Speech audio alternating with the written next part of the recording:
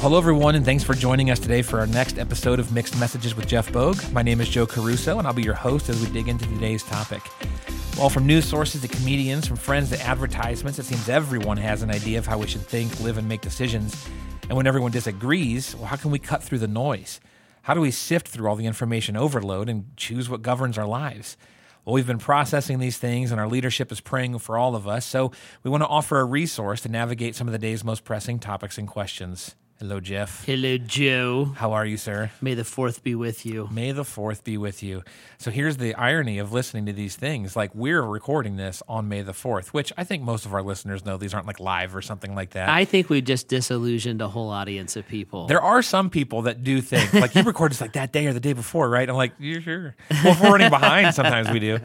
But yeah, it's May 4th where we're sitting. It's probably like the end of May already for our listeners, but that's okay. I'm wearing a Star Wars shirt. If you're not watching us, if you're just listening, this is my third recording today. Really? Yeah, and so I feel like I'm having a Jeff Bogue day. That does sound like a Jeff Bogue day. And so, yeah, I was on a live call with some of our city partners today, and I was filming something else, and I'm like, I'm representing. If I'm going to be on all these calls today. Yeah. I never realized that podcasting would be such a part of my life. I know, right? It's like a thing. But it's fun. I actually like doing it. But. I do too. Like the Lord is calling me to ministry, a.k.a. sit in front of a microphone. And camera and like yes. and it's great. Yeah, it's fun. It's good though. Praise God. It's a lot of fun that can happen that way. Imagine all the things you couldn't say to all those people if you didn't have these options. That's the thing. And like you used to, like when I was growing up, it was a radio. Like you had to turn into the radio and da-da-da-da. And like I'm so glad, I don't know, we just listen to things when we want, how we want, where we want. It's great. Yeah, some people are running right now, which is nuts. Bob Ball. Bob Ball's on the run. You love shouting him out. He is always running while he listens. And some people are driving. Some people are binge eating right now. I don't know what people are doing. But you and I are dieting. Yeah. So good. Well, today we're going to address one of our submitted questions. One of our listeners wrote in and said, hey, can you talk about our enemy? It's not clear to me how Satan interacts with us. The Holy Spirit is alive in our heart, and God interacts with us through his Holy Spirit. And I can't imagine that Satan has a place in our heart, but does he? The temptations we face every day and the spiritual battles we have to fight, those come from Satan? Like, how does that work? Yeah, that is a great question. And I was reading this earlier today, getting ready for our talk today, and I was trying to line up in my brain how to answer this question. So, does Satan have a place in your heart? And if you are a Christ follower, the answer to that is no. Yeah. So sometimes what happens is we give Satan more power and credibility than he deserves. But let's just kind of start at the beginning. If I am a follower of Jesus Christ, the Bible is very clear that I am filled and empowered by the Holy Spirit, and that he and he alone has that place in my heart. And that he is the defining and directing factor of my life, sure. Right? So does Satan have a place in my heart? The answer is no. He doesn't fill me or interact with me the way that the Holy Spirit would do. Mm-hmm. That's even true of a non-believer. Yeah, walk through that one. So it's not; these are not like yin and yang things. Like if I'm a Christian, I'm filled with the Spirit. If I'm a non-Christian, I'm filled with the devil, sure. Right? Kind of thing. What both believers and non-believers both struggle with is what the Bible would call the flesh. So I don't need Satan to empower my flesh. I can do that all by myself. So the Bible says that we all have sinned. We all fall short of God's glorious standard or his holiness. And the Bible says that my heart is deceitfully wicked. So in and of myself, I am sinful. Mm-hmm. And in and of myself, I have wrong motives. I have lustful thoughts. I have selfishness. I have a murderous spirit. Just fill in any blank. Like that is the human being fallen away from a perfect God being the human being. That is not me being indwelt or somehow empowered by Satan. Sure. That is just all on my own. I can do that all on my own. What Satan does is he tempts and he schemes. So Satan wants to feed the flesh or tempt the flesh or draw the flesh toward ungodliness, right? So you and I were sitting here talking about like trying to lose a little bit of weight, and I'm like, what a cookie does is a cookie to me is a temptation. Sure. What Satan does is wave that cookie in front of me in 1,000 different ways. But my desire for the cookie is mine. Yeah. So to discipline the body or to discipline the flesh is within my control. The temptation is whatever the temptation. It can be a cookie. It can be a loaf of bread. It can be. So it doesn't matter if it's sexual, if it's envious, if it's whatever. That's kind of irrelevant. That's going to be out there. But Satan knows me, hates me, wants to destroy me, and schemes against me and the work of God. So he's going to know that, like, for me, it's a cookie. For you, it's a, fried pizza. Okay. Chick-fil-A. Sweet tea. Right. Right. So it's going to be different in those things. Mm-hmm. That is not Satan indwelling me. That is not Satan empowering me. That is me struggling with my humanity. Now, I do believe in demon possession. Sure. I do believe in demonic acts. And there are times we see, especially in Scripture, it's crystal clear, where a demonic being has taken over the control of a human body, right? And Jesus would cast demons out of people, and that was not, it was not uncommon that He would do that. I'm not sure it was an everyday occurrence, but it was not uncommon that He did that. That's different than me struggling with my flesh. Yep. Okay? So an unbeliever is yielding or acting in the flesh alone. A believer has invited the person of the Holy Spirit into our life who indwells us. Yeah.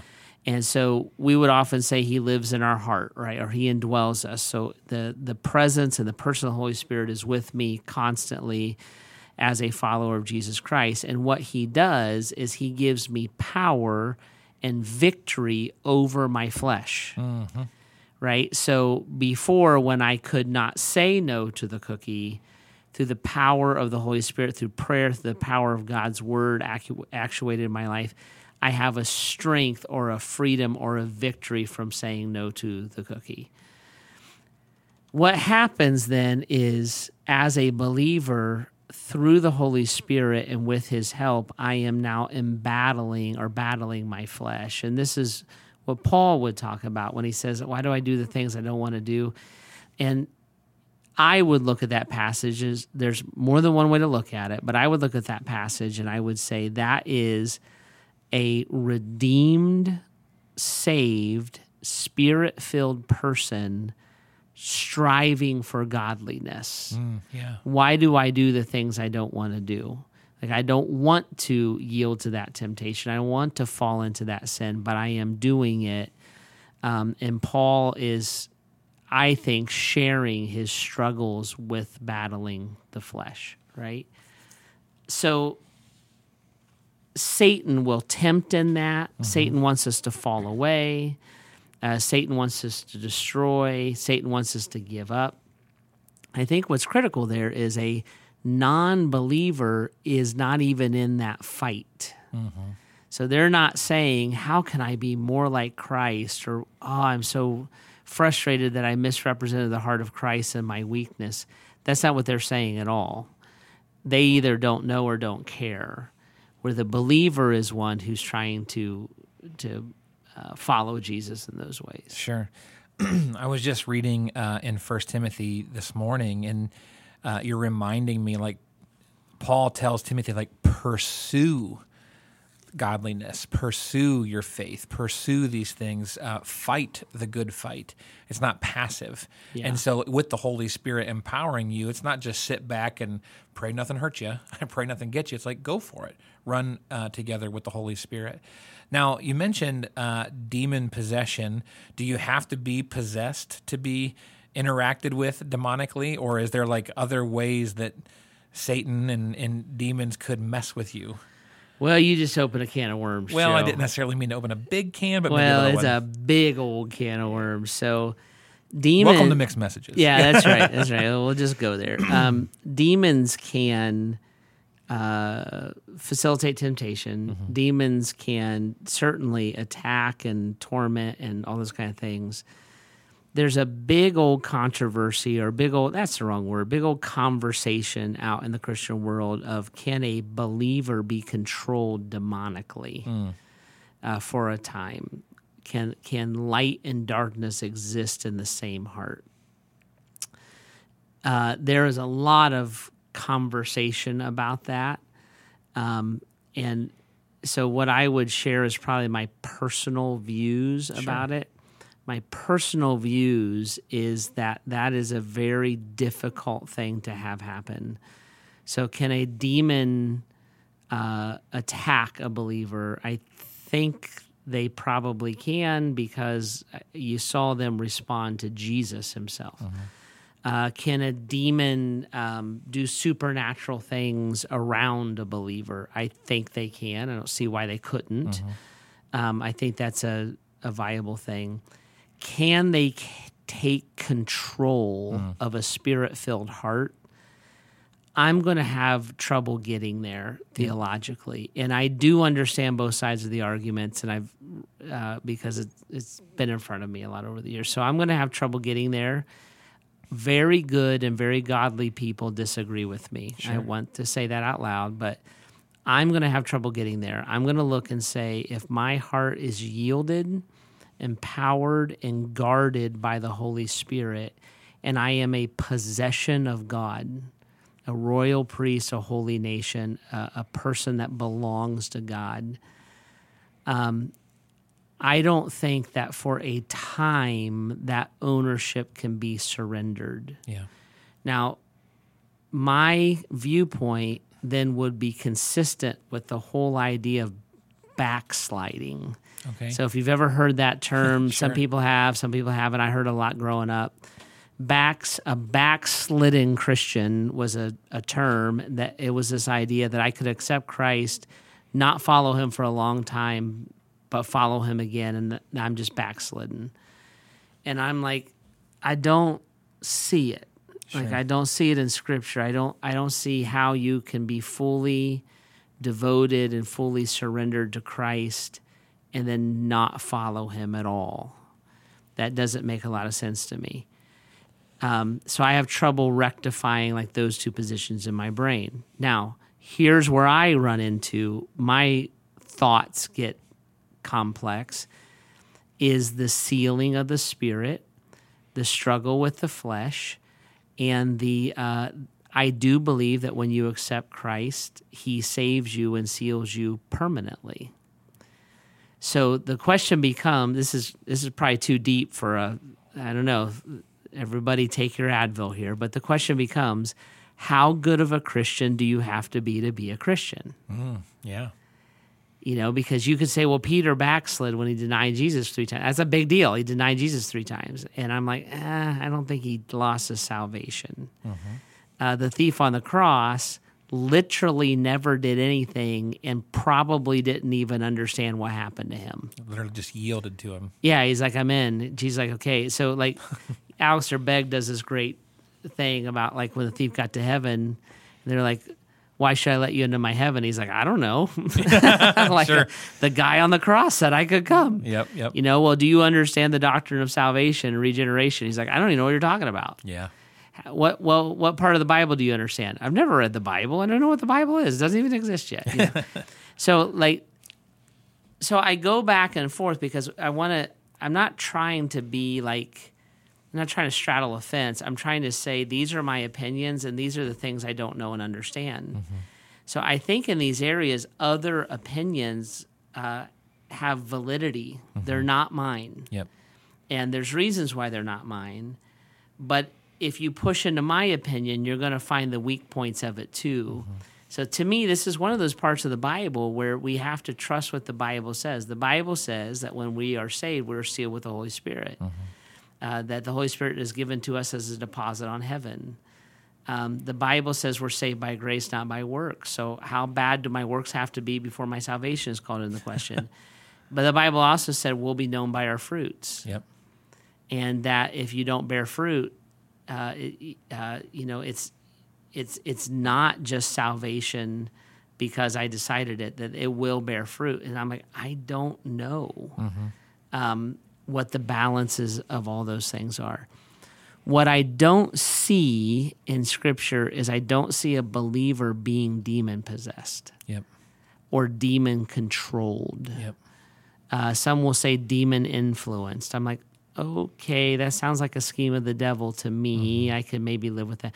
But I don't see those things playing out in the Scripture. Do they play out now? Like I don't think so, but I'll listen to a good conversation about it. Sure.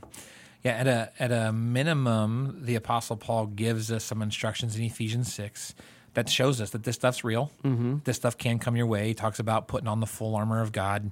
How do we do that in light of this conversation? I mean, there is no actual helmet of truth in our closet to put over top of our head. There's no belt of breastplate of righteousness to actually put under our t-shirt. Yeah. So how do we practically take Paul's advice and put on this armor? The passage says that you can actually resist the enemy in the time of evil or these temptations that he throws your way. How can we do that?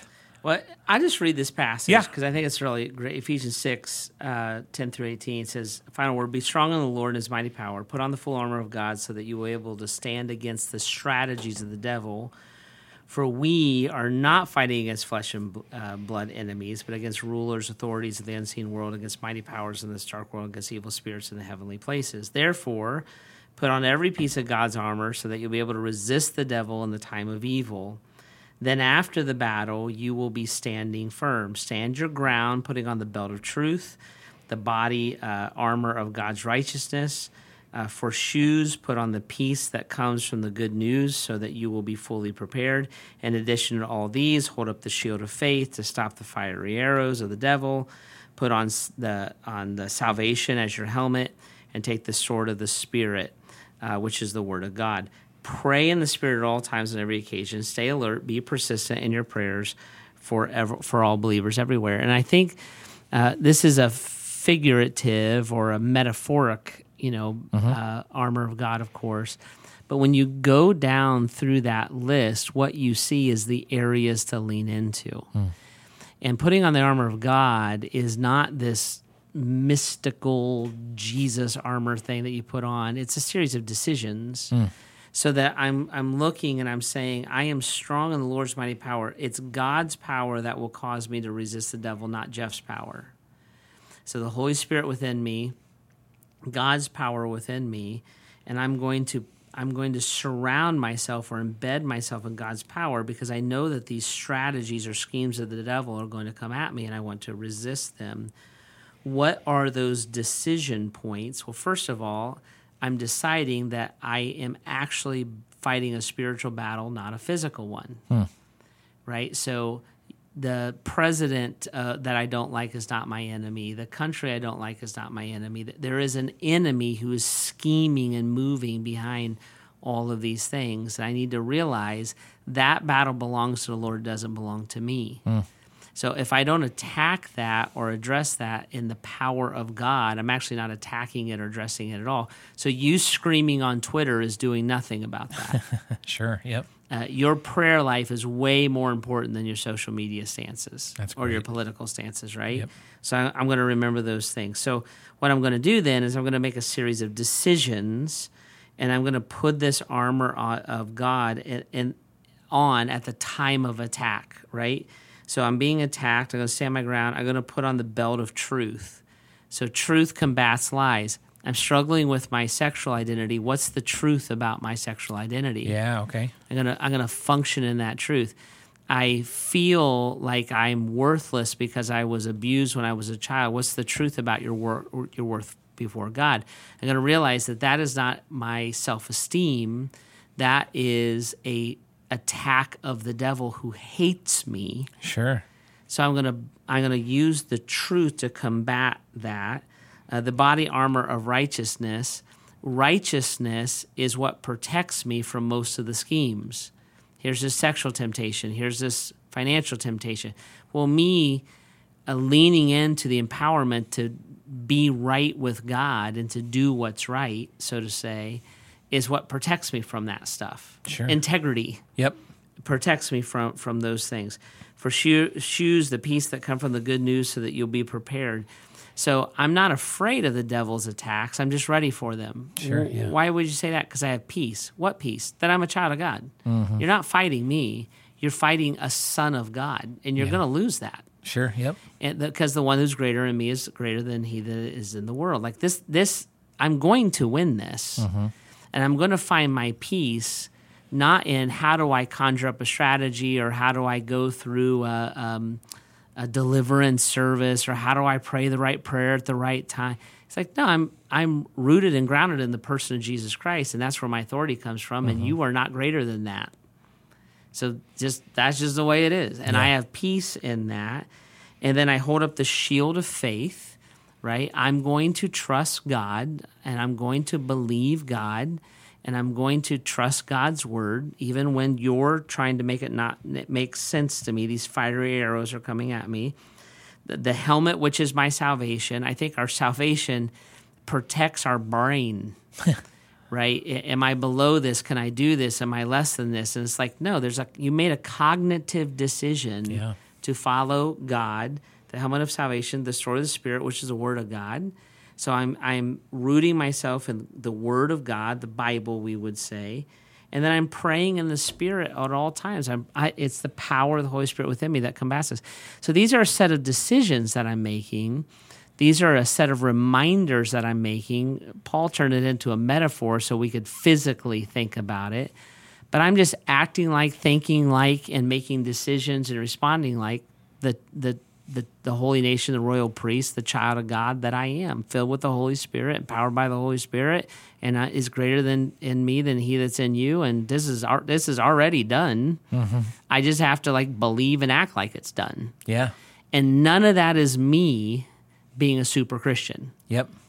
That's me being super dependent on the person of Jesus Christ and the Holy Spirit and the Word of God. Yep.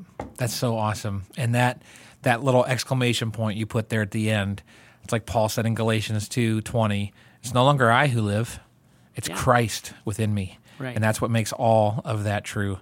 Jeff, thanks for walking us through this, because I think that these questions pop up, whether it's in serious conversations, whether it's because someone's going through something incredibly hard, or even because the next horror movie is being released, and it's like, how does this all play out? That's right. And so for us to understand what's actually going on is important.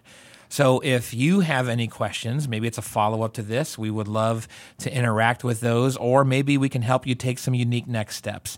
You can always reach out to us at bath.gracechurches.org/mixedmessages, and we'd love to help you walk through that, talk through your salvation, your decision to follow Christ, or anything else that's kind of messing with you a little bit.